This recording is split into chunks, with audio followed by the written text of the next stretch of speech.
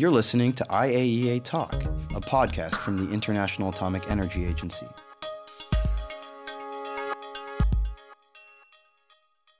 My name is Steve Thatchett, and you're listening to the IAEA Talk. In this episode, we focus on the discovery that will help eradicate the Tsetse fly. Scientists from the IAEA have deciphered the Tsetse fly's genetic code, and this is raising hope that one of Africa's most devastating diseases can be eradicated. The Tsetse fly can be a carrier of a parasite called trypanosomes that can kill both humans and animals. The genome of the Tsetse fly species Glossina morsitans was sequenced and annotated during a 10-year international effort that involved the IAEA and the Food and Agriculture Organization. The team was also able to focus on the relationship between symbiotic bacteria and the Tsetse fly. I spoke to Kostas Bortisis, who's the molecular biologist from the IAEA FAO Insect Pest Control Laboratory.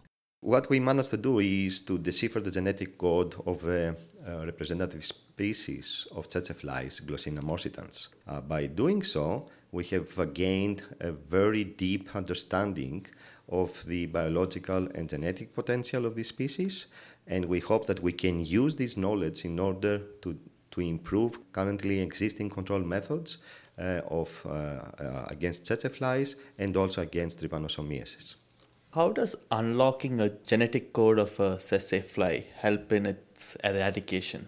The genome contains genes, and genes determine the functions, the properties, the biological properties of a species. So by unraveling the genetic code, we gain a good understanding about how the species develop, how the species reproduces, how the species behaves during mating.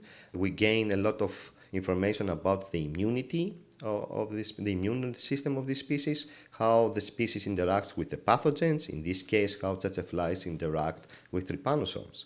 So by unraveling the genetic code, at the end we hope to understand this unique interaction of the tsetse fly with the human pathogen and animal pathogen in order to tackle this interaction and prevent the spreading of the disease in sub-Saharan Africa. What has a bacteria got to do with genetics? Tsetse flies have a unique biology, and they have established sophisticated symbiotic associations with 3 different bacterial species. One of them is called Vigglesworthia, and it is the primary and nutritional symbiont of tsetse flies.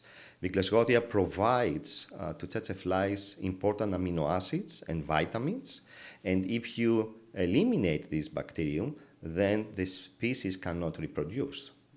It has also established commensal interactions with a gut symbiont, which is called Sodalis, and the third one is called Wolbachia.